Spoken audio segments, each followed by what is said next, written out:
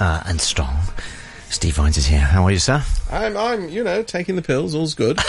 Keep on going. Keep on going, yes. Backchat was talking a little bit at the end of the show this morning about Louis Cha, and we thought we'd pick up on the theme right as a kick-off this morning. Well, he's a very major figure, and Backchat was talking about him. I think everybody has been talking about his unfortunate demise this week, although he was a man of 94. It wasn't that unexpected. But I mean, what interests me about Louis Cha, and let me fess up immediately that I don't read Chinese, so I haven't read the novels that appeared, well, the very famous novels that appeared under his pen name Jin Yong. But, I am very familiar with his life, I think. And he, to me, in many ways, exemplifies the one country, two systems. He is somebody who was a journalist on the mainland. He was brought up in Huangzhou near Shanghai and came to Hong Kong to escape the communist regime. Okay. He'd been working for Dai Gongbao up in China. And, thank God he did, because his father, unfortunately, was executed early on after the revolution on some trumped-up charges, because they came from a middle-class family. So, I mean, already he had a very good reason not to be on the mainland, escaped to Hong Kong, and then he did this thing, which, as a journalist, of course, I'm most impressed by. I mean, he founded one of the most formidable newspapers, the Mingbao, and he produced a paper that substantially contributed to the development of journalism in Hong Kong. So, just backtrack for a second. So he came, about 1950, 52, somewhere around that time, right? No, it wasn't as late as 52. He either came... let's say 49, 50, I would have thought. So, I mean, he was he was one of the flood of people. So he was chased out of the mainland, basically. I think he came on his own accord. He saw the writing on the wall. As I say, unfortunately, his father didn't join him here and was executed. But he would have been swept up in that very early purge of landowners and bourgeois people who were literally strung up and killed. So, anyway. So Ming Pao was his thing? Entirely his thing. I'm told by people who work there, while he was there, that he was no small autocrat. It wasn't, it wasn't a free-flowing, easy discussion type of place. But, of course, not only was he the proprietor and owner, which is a lethal combination in my view of newspapers, but he was becoming increasingly famous for what he became even more famous for as a novelist, with all these very impressive figures of fans of his, namely Deng Xiaoping and people like that. But the interesting thing about this man is, so he throughout his life displayed a level of arrogance, but a level of integrity. And when you talk about one country, two systems, so here he is in Hong Kong. He was a virulent opponent of the way that the Cultural Revolution spread here and the violence that spread to the streets of Hong Kong, making himself a target of the communist forces here, the people who are now telling us that they believe in law and order. Well, literally, their same party was assassinating people on the streets. It's an interesting fact which can't be repeated too often. But anyway, and then, I mean, this is what's interesting. He then becomes much more involved again with the mainland. He was a great fan of Deng Xiaoping and the reforms that took place under Deng, and went on to serve on the Basic Law Drafting Committee and was widely criticised by Democrats in Hong Kong for being part of putting forward a plan that would have limited the franchise in the early years of the SAR. Of course, I mean, what's so interesting, his proposal, which, as I say, was castigated by the Democrats at the time, was far more liberal and progressive than anything that's been proposed since the establishment of the SAR. But in those days, there was heady optimism about what was possible. But, unlike the people today who are slaves, have a slave-like mentality, have a sort of cringing-like mentality towards Beijing, he wasn't afraid when he thought that something was going wrong. And indeed, after the Tiananmen Square massacre in 1989, he was a bitter opponent, obviously of the massacre itself, but of its aftermath, the failure of the Chinese leadership to confront the reality of what had happened, and then again, of course, fell out with them. Now, can you imagine anybody today among those pro-establishment figures? They just toe the line. They just are timid. They will not ever stand up for what they think is right. So, you know, people may have disagreed with him, and people sure did disagree with him in the Democratic camp during the drafting of the Basic Law, but they had respect for him. And then they realised after 89 that his integrity was not derived from anything other than, I think, a genuine love of country and a genuine love of what is right. And he was deeply offended by this. Obviously the loss of life, but deeply offended that he thought that the regime was moving in a way that would lead towards some kind of restoration, well, not restoration because they didn't have it, but some kind of development of a democratic system in China, and it was just literally killed off on the streets of Beijing. And he wrote a vast amount of articles. Ming Bao became a very, very vocal critic of what was going on in China at that time. And you know, up to the handover, it was quite a critic, Ming Bao, that is, of the Chinese authorities and the forthcoming handover at that point. But actually, after the handover, the sort of editorial stance of the paper did change a bit, right? Well, he sold it. And the new owners, you know, anybody who's naive enough to believe that the people who own the newspaper don't control it, they obviously also believe that the Pope isn't a Catholic. I mean, you know, this is just nonsense. Of course, when it changed hands, it changed its policy. I mean, I've worked for newspapers for a very long time, including during periods of change of ownerships.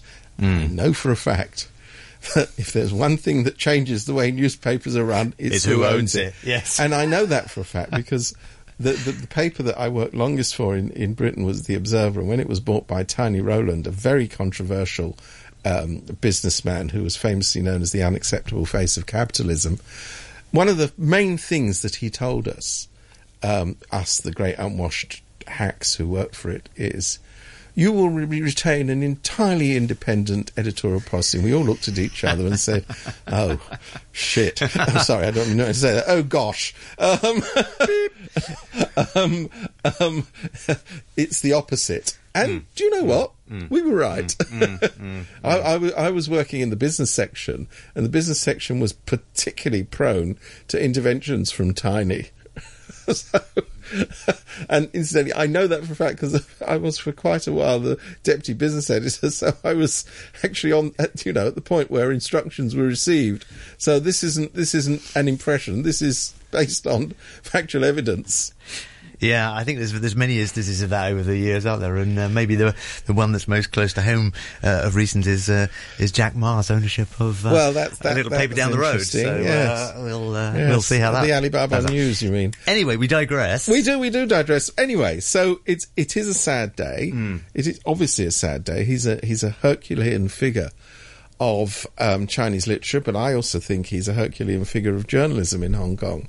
You know, Ming Bao, after all, was set a standard for serious journalism, which in the Chinese language press was very much echoed by the Economic Journal, and to a lesser extent and later when it was founded by the Economic Times. I mean, but you know, people look towards Ming Bao as a standard. Do we know what his political stance in the last 10 years was? I don't know that. I wonder whether he's stuck with his views, and maybe that was the reason he sold Ming Bao. I mean, he saw that coming. He was yes, quite possibly. I mean, he was ill for a long period before he died, so I don't know how active he was. He wasn't writing anymore, of course. But, he was a man of a very senior years. You don't expect people to keep going on forever. So I'd be interested to know that, and I don't know the answer. But nevertheless, a long and esteemed writing career. Yeah. And I mean, talk about successful. I mean, here's a man who's literally sold millions upon millions of books. He was served poorly by his translators, for those of us who lamentably don't read Chinese, the English versions of his books, I'm afraid, are not very impressive. But I did make the attempt, and it wasn't a very good one. But, I have a lot of friends who the colour is lost often in these... well, a good translation is a good translation. I cannot for one moment believe these are good translations, which is an enormous pity. But there is just to digress a bit, there is a sort of major deficit here. I mean, Chinese works translated into English do not benefit from the greatest of translators, unfortunately. I don't know if it works the other way round. Well, I think it works in many languages in both ways, doesn't it? Translations are never quite the same as their... Although, I'm thinking of for example, an Israeli author who I read a lot of, Amos Oz, who has had the same translator more or less since he started writing, and they work very closely. He and the translator, excuse me, work very closely together, and they read brilliantly in English his books. So it can be done. Yeah, that's the way it works. Let's do the segue into the next story, which is not a segue at all, really. It's more like a flight of... a flight! There we are. A flight from something sad into something ridiculous. Into the CX debacle. So here we have, apparently, 9 million. That's not a small figure. 9 million plus, in fact. 9 million people's data breached, basically, in March. Yes. And what is it?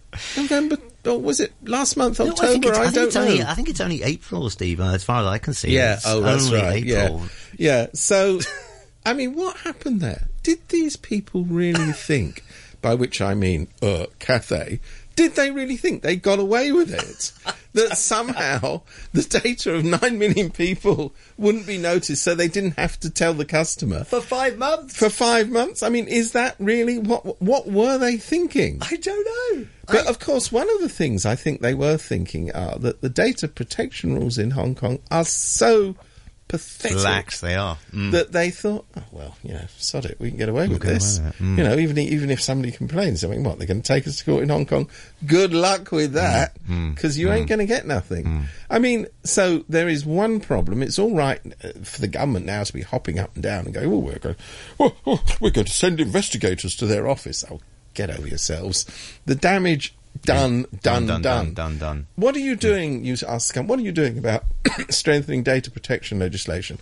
Oh, well, that's very complicated. Greater Bay Area. I mean, it's just... The bridge will solve it. The bridge will solve it. Yeah, I mean, would you Adam and Eve it? It's just extraordinary that they are so pathetic in the face of this. I mean, they're humming and hawing. There is no... Well, I'm not sure who's more pathetic, actually, to be honest, Cathay or the government. Well, I mean, Cathay are outrageous for having thought they got away with it. And incidentally, Mr. Cathay... I wrote to him. Yes? Because they sent me... I'm one of the 9 million. Yes. No, they sent me three separate emails about the same thing. What did they say? They didn't really say... They did, to be fair, they did say sorry, but it was a lot of blah, blah, blah. Yeah. This is why it's taken what we've done, blah, blah, blah, blah, blah. I wrote back and said, Dear Mr. Hogg, 5 months... That's the operational... Is he the chairman? CEO, right, yes. CEO. Yeah. And I got a faceless reply back from them. Did he change his name into customer service? Yes. Dear Mr. Ross, yours sincerely, customer service. No name of anybody. I used to know customer service when I was younger. Good man. Fine chap. Yes. Outstanding. Went to a good school. Oh, very good, very good. But I mean, there is a kind of extraordinary arrogance about Cathay. I think a lot of Hong Kongers, I suppose I'm one of them, have a complete love-hate relationship with them. Completely. Because it's funny. It's a sort of, it is a very decent airline. I want to say that.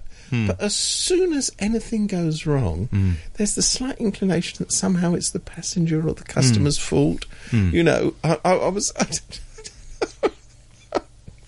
I was on a plane, as it so happens, very recently, which was delayed, and the pilot, who was speaking in perfect parlotese, and he said, we're sorry for the delay, but it was caused by the plane being late. I'm thinking... Whose fault is that? I'm thinking, caused by the plane being late? It's like, we apologise for the rain, but it's wet. It's raining. I just thought, do they have a script for this? Did he make it up himself? And I'm sitting there. I looked at the bloke next to me in the other seat, and we both were sort of, the eyebrow raising. Well, the actually Parlanese is fantastic, and it's not just Catholic, to be fair to them. No, there is a certain language. All of them. That's like, pass the buckies is what it normally is. You know, how can we possibly transfer whatever it is onto air traffic control? Oh, yes. Right. Or wind. Yes. Wind.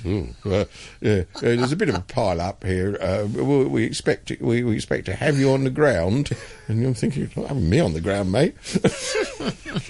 I'd like to go down the steps. So what can the government do about this? Can they get? Well, I think the only decent thing they can. I think the horse has bolted at Cathay. But I mean, now if there ever wasn't a kick up the backside to look at the data protection laws in Hong Kong, this would be the moment to do it. You'd have thought, right? 9 million. You would have thought, wake up call, and they're going, oh, but it's early in the morning. We can't wake up now. I mean, the adjective pathetic doesn't really cover it, does it? Doesn't do justice, does it? Yeah, it's true. It's true. Yeah. So, and can I just add on a personal note? I'm even more insulted. I mean, you got communications. I didn't get zippity zilch. So there's two explanations here. But maybe you weren't breached. Well, what I'm worried about is that I was breached and the data was so boring that they sent it back. I don't know what it missed the prize. I don't want that. It's far too boring. I'm really worried. I've taken umbrage that I have not received an email that my data was too boring to be breached. I mean, God, where is justice when you're looking for it? I've got 3, mate. Do you want one? Yeah, well, you've got one to spare, so I'll have one of yours. Anybody else want one? I'll pass them around, Well, we have a listener. We have a listener, so you could give one to the listener as well. So that would leave you with that. That's 2 gone. That would leave you with 1. You're up. I'll give that one away as well. It's all right. I'm happy without it. Steve Vines is in the house. We'll be back with a bit more after this. On Wednesdays in particular. And you've got high hopes, haven't you? I really do. High hopes of everything, right? I hear the twist is coming back. Is that right? Yes, I think we're going to do the Bossa Nova later. That's a little bit later. Anyway. Do you think we should update the listener on White Elephant latest? I think we should. We should have a jingle, shouldn't we? Yes. With somebody trumpeting sort of... Saying, White Elephant. Well, the White Elephant remains white, so now we've got the bridge to nowhere. How many have we got? Well, I don't know. I mean, there's more to come. They're breeding. They're breeding. There's the West Kowloon semi-cultural Doojar to open or not open. Is it cultural at all yet? I'm not sure. Well, I don't know. I mean, they're all really just ferreting around, getting the Palace Museum bit of it working. So, God knows if the rest of it will ever happen. But I'm sure it will. To do with the bridge. Now, the thing I loved I think it was last week, was that, I think it was Monday, they said, oh, the bridge is opening tomorrow. Yes. Well, I mean, that was in case... We may not be ready, but... In case anybody was in any doubt that the bridge had a purpose which was connected to transportation, because it wasn't ready for that.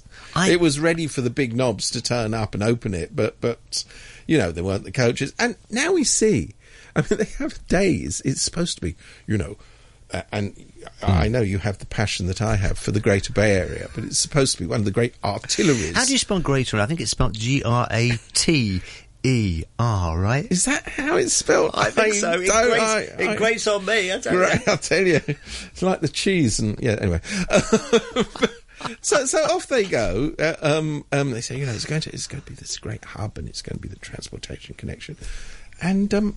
oh, that's right. They had one day where I think 6 lorries went on it. That changed the dynamics of the Greater Bay Area. Can I just say, again, Greater Bay Area, because there may be some people who don't realise how wedded I am to it as a concept.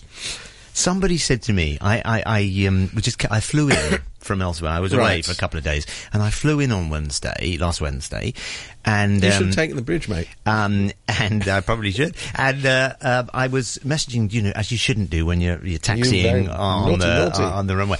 And I was actually messaging somebody here, and they said to me, I said, "Oh, just landed," and they said, "Oh, have a look at the bridge and see what's on it. Is there anything on it?" I looked at the bridge. Because you can see it very clearly from the runways. Yeah, you can. I said, well, I can see a cement mixer. This was Wednesday, the day after.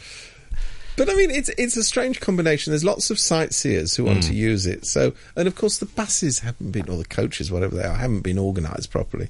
So at the weekend, there was this enormous pile-up mess, and it didn't work. Well, you know, I don't honestly blame the coach operators who were given 3 minutes' notice, saying establish an efficient service, and they go buses.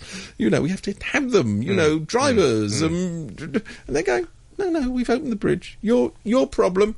Get it sorted. Yeah. I mean, you know, this is bureaucrats the world over. They you know, after getting up after lunch, they and before snoozing in the afternoon, they suddenly have a flurry of clipboards start waving around, and they want stuff done. I have no idea where you even get a bus on the bridge.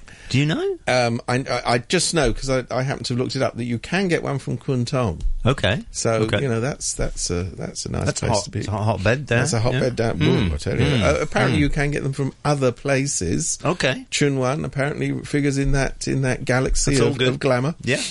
Well, well acquainted with that, I'm sure. So. Yeah. Meanwhile, back over at the railway that nobody travels on, I see they were issuing handwritten tickets the other day because the ticketing machines. Really? Well, the ticketing machines went plop.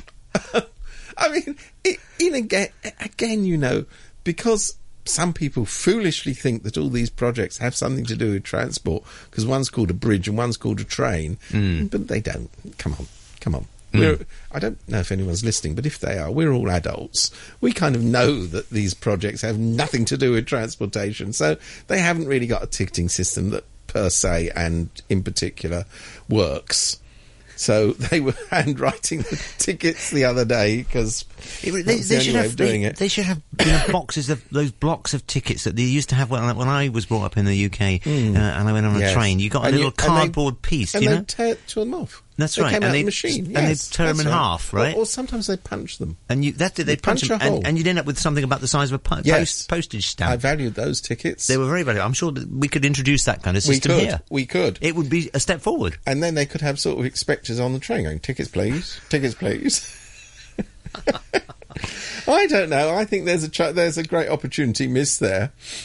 But apparently, a lot of this is automated. Oh. Yes. Okay. So you press a button. Nothing happens when you press a button, but you have buttons to press, and you have. You mean the ticket system is automated, or what's automated? No, the ticket system is theoretically automated, but they have booths as well. Okay.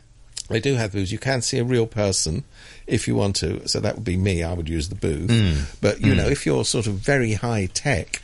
And you have a what's it card. Well, that sounds like you. That sounds like me. I know. It is my middle name, high tech. And you go along to the station, you press a button, or you swipe a card, or I don't know what it is. Maybe it's face recognition. That would be a thing, wouldn't it? It would be a thing because you know someone's got to collect that data. Anyway, it is on many parts of the railway system on the mainland. It is facial recognition. There is indeed. Yeah, that's not actually a joke. So. I know. Yes, careful what you don't wish for. So anyway, there we are. That's the roundup of transportation. Yeah, we had a transportation round. What we could mention, because we haven't, and it sort of goes back to the point about. I'm sorry, can I issue a listener alert? You can. There will be criticism of the Hong Kong government at this point. Oh. For the first time ever on this show. And this could be construed as a health warning. It could be. So, apparently, the police intervened to stop the banks being given a warning that had been approved by the Hong Kong Monetary Authority and indeed the Security Department about the high risk of money laundering for human traffickers. Apparently a lot of that money has been passing through Hong Kong. Oh. And the police took the fairly reasonable view that if such a warning was issued to the banks, it would give Hong Kong a bad name. What? Yeah. What? Yeah. So they didn't issue the warning. They withheld it. They said to the Monetary Authority, you cannot circulate the banks with this because Hong Kong's reputation is at stake here. And that came from the police? Apparently. Now, we know this because the Secretary for Security, the very wonderful John Lee, who has only seen one political party he wants to ban so far, stood up in Ledgecombe and finally fessed up to this. And he said, and now we're getting into sort of Saudi Arabia apologia territory. You know, he was not in embassy. Now he is in embassy. Yes. But he said, and you know, you write this down, because if ever you're in a tight spot, this would be the way to go. He said, well, yes. Now, about that warning, the information came from a source that wasn't ourselves, and therefore we couldn't verify it. I'm thinking, it was an international body that has been tracking human trafficking. They are the specialists in this field. You are not. You know, it's like saying, oh, well, we can't trust that Interpol because they're based in France. Well, actually, you can't, because the head of Interpol gets kidnapped by... Yeah, but anyway. That's another story. That's another story which we just don't have time for, because we've got to talk about the Greater Bay Area. But, you know, I mean, that as an excuse, it is up there. It is up there. It really is. So, to preserve Hong Kong's reputation, we facilitate money laundering for human traffickers. Yes, I think that may be the way to go. Hong Kong's world city. Bring your money laundering here. We'll make it as clean as we can. I mean, I suppose the worry, you know, this is one that sort of slipped out and that we found out about. Yeah. But how many of these things happen that we don't find out about? I mean, Hong Kong is, in fact, notorious as a money laundering centre. I mean, you know, ask the good folks at Hong Kong Bank. They've had quite a bit of problem with this. And it's usually other jurisdictions who point it out. So if you want a system, here we come back to all the basics, with a free flow of information, with a judicial system that is independent and transparent, and with authorities who are determined to uphold the law. What they're saying is, well, don't come to Hong Kong, because we want to crack down on the media. We want to crack down on the flow of information. We don't want the judicial authorities to get involved with judicial matters, because what do they know? Oh, and by the way, just because there are international experts telling us that there's a problem here, we don't have to listen. We're in Hong Kong. Yeah. Goodbye. Oh, and incidentally, we're shutting up shop. Are we further down the slippery slope than we think? Well, that's one of those great existential, God, I can't even spell it, questions. I don't know. I mean, every time you look out the window, there seems to be a bit of slippage going on, and whether we've reached crucial point, I don't know. I strongly hope that isn't the case. You know, I don't believe that all is lost, but, you know, there's only so much slippage that you can tolerate without there being a landslide. And I think, you know, I mean, take this. This is the banking system. Hong Kong keeps rabbiting on about how it's a crucial place for financial services.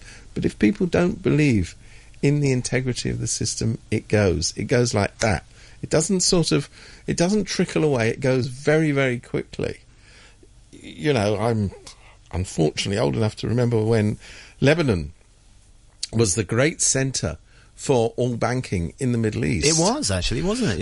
Yeah. And it moved like a rabbit out of a what's-it to Cyprus in nanoseconds, and then Cyprus had its own problems. But anyway, we won't go into that.